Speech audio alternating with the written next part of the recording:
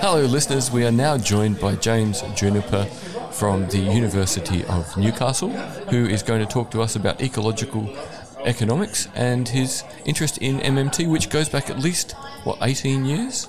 Yes, that's right. I joined the University of Newcastle. I moved over from Adelaide, actually from the University of South Australia.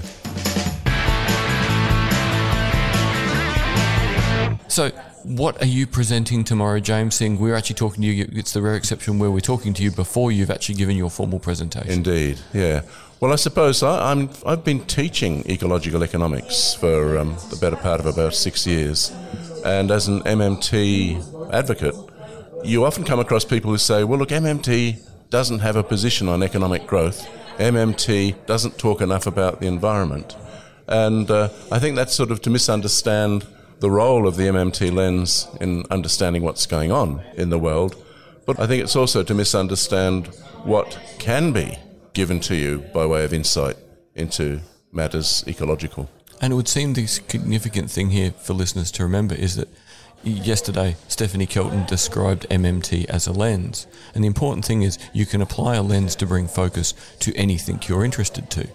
Exactly. So if your core interest is ecological sustainability, you apply the lens. If your core interest is what form of economic growth do we want, you can use the MMT lens, and then you can combine the three things together in whatever unique way helps you build the most integrated and adaptable model.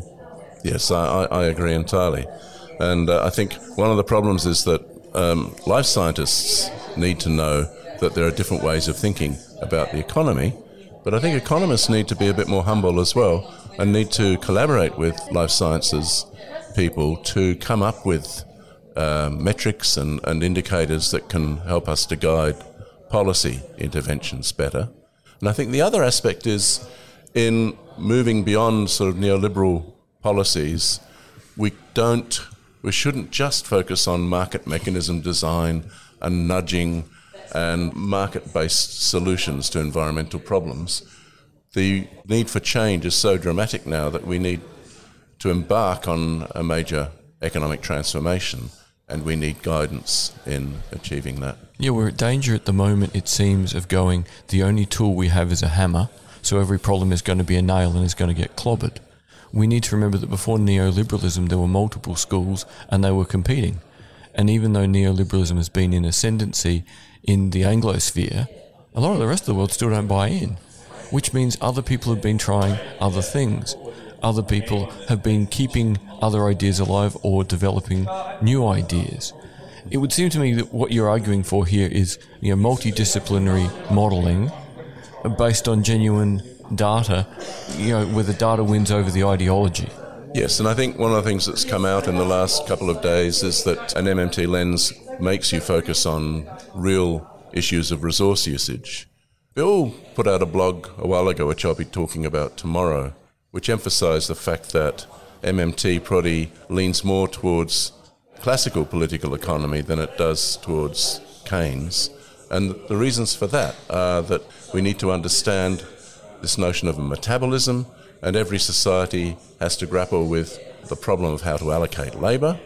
And if you look at the development of things like national income accounting, and if you look at the development of industrial ecology, people are working with models, economic models, which are grounded in the tradition of classical political economy and issues around the creativity of labour and how to allocate labour in new ways, and also how to pull labour out of production, both living and dead labour. So all these sort of issues that classical economists were trained to think about can also guide us in understanding what sort of transformations we require to achieve a sustainable economy in an ecological sense. So part of it is to revisit the body of knowledge we have at our disposal that may stretch back hundreds of years, because there's going to be good bits to drag out of all of it if we're careful. So Stephanie's wonderful example yesterday of Keynes's book, How to Pay for the War.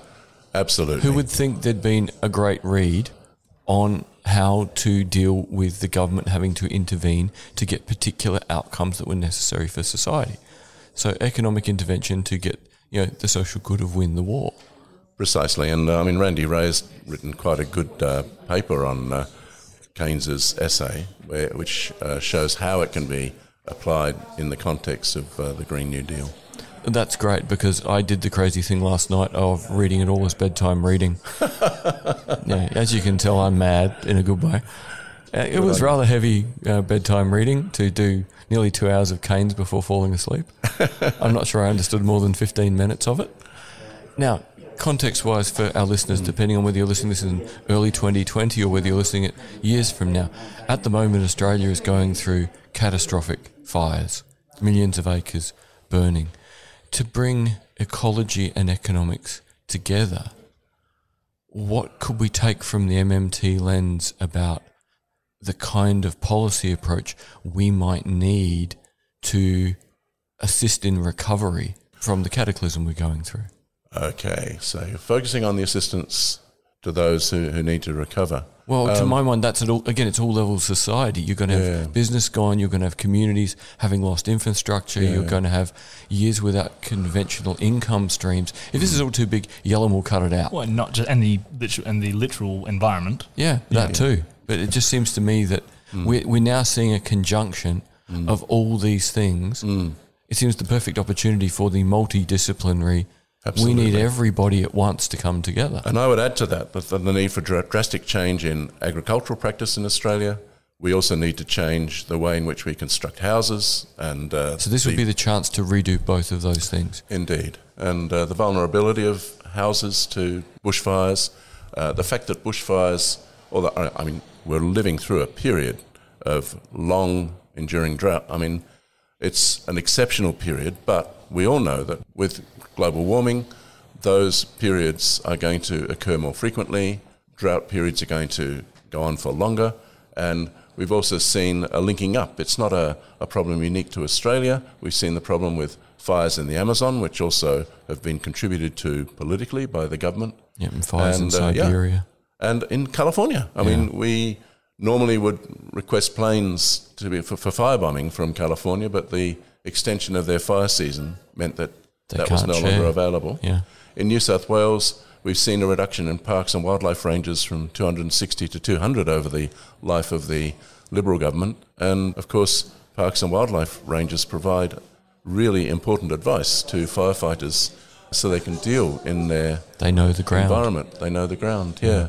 So even just that process of helping farmers to restock, because they have lost a lot of them have lost stock to the fires, changing our farming practices so that we can also provide wildlife corridors, and we've lost what current estimates 1.2 billion marsupials and birds and animals due to the fires, and people are doubting that a number of species will be able to recover from that devastation. So there's a huge amount of work, for parks and wildlife rangers trying to restore those things. And I think more broadly, I've come back from a visit to China in November last year, and I'd been to Shanghai in the early 90s, and going back to Shanghai in November, what struck me was, first of all, the number of apartments you see going up everywhere, and many of them with solar power panels on top of them. Yep. I travelled from Nanjing to Dalian, some 1,800 kilometres on very fast trains travelling at 310 kilometres per hour. It's the largest rail network in the world. And in Australia, we've been debating for 30 years about a very fast train linking Melbourne, Sydney and Brisbane. And still, we see nothing. Yeah, both economically and ecologically, moving people quickly, cheaply, with less waste of resources. And once it's built, less damage to the environment than the plane constantly flying over it. Seems a pretty good plan, doesn't it? Exactly. And the Chinese system, they stick these rail lines on pillars, concrete pillars. You could have wildlife corridors underneath those lines. Yes. Yeah. Along the Great Dividing Range, you could have hub and spoke systems connecting smaller urban domains to that sort of grid. Yep. And it would have a huge impact. And of the course, ability to then move firefighters, move equipment with the high-speed trains to move people out of danger. You get infrastructure that's good for managing a potentially hostile environment. Absolutely, yeah. So I think, it's a huge issue, it's a huge question, but we do need to mobilise resources. That's really the key to it all, and MMT provides some insight into how we can achieve that. In your experience, have you found there is a best first step for bringing people together in multidisciplinary teams? Is there a good first way to bridge the experience and the indoctrination gap? I've been trying myself to find like-minded people who want to do modelling work together. And one of the problems is that most of the models, the ecological models in use in Australia at the moment, are based on dodgy neoclassical principles. They might have reasonable scientific models of the processes underpinning climate change, which are incredibly complex, as we know. If you're using economic models which are essentially neoclassical models of growth, you're going to run into problems. And you'll often find quite good economists resorting to these models because there doesn't appear to be anything else available to them. Yeah, so you use what you have because you can't necessarily find the person to create the new and better one with. And there are some good models available for people who are working within the post-Keynesian economic tradition. And the work of Wynne Godley and Mark Lavoie in developing stock flow consistent models, for example. And those can be informed by MMT principles and applied in ecological modelling. But, that's just one aspect of what we have to do. And I think at times you'll need to work with scientists to develop indicators. Working with notions of labour time, you can derive quite sensible measures of resource efficiency.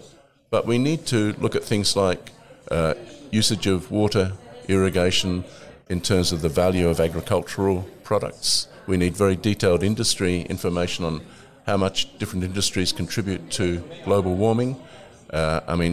Cattle and pigs, for example, farting and burping are a big problem. Yep. And methane is 4 times more problematic than carbon dioxide. So we need that scientific modelling to inform the sort of economic decisions we make about which ecological policies we should be promoting. So part of it is to make sure that we get the data while we're taking small decisions so we look like we're doing something. But don't leap until the big data's in. Well, I don't think we can construct a complete model of a system of systems that would give us all the answers. I think we have to be more realistic and work with modular modelling of particular cases, and the models you might need for water management will probably be different to the models you might need to achieve reductions in emission of greenhouse gases, for example. By making models modular, would that mean too that someone might be able to go, hey, I could take the basic structure of that model and bend it to a new use? So in a sense, you're not constantly having to construct things from scratch? Would this be more of a plug-and-play world, do you think? Very much. I've been looking at a lot of the techniques for viewing systems as made of building blocks and understanding the relationship between the building blocks and the system as a whole. There are a lot of people doing work in that area, and an MMT approach can give you some insight into understanding the resource efficiency components of the model, and then the science can put flesh on the bones, if you like, and give us the sort of indexes or metrics that we need. And that was a really important point Stephanie made yesterday, is it's not a question of how you pay for things, it's a question of how do you resource them. Exactly, yeah, and how you mobilise the resources. Yeah. And that, even if we can just get people to take that first big step, that to understand the interface between the ecological and the economic. The ecological can be seen as resources, but how much of that do we want to mobilise, in what way, and how much are we willing to sacrifice if we can't do it in a renewable way? Yes, and I think aggregate indexes have a role to play because they give us some insight into how severe the problem is and who are the worst offenders, if you like. But we also need that detailed industry breakdown of processes as well. James, are there any questions you wish we had asked you? I think you've done a great job, so thank you very much. Thank you, James, for your time today. It's been a pleasure talking to you. Likewise, thank you. Hello, listeners. If you're enjoying our podcast, please subscribe and like our Facebook page. Search for Blind Insights with David Olney. Also, don't forget that we have merchandise. Thank you to the Ozcast Network. Peace out.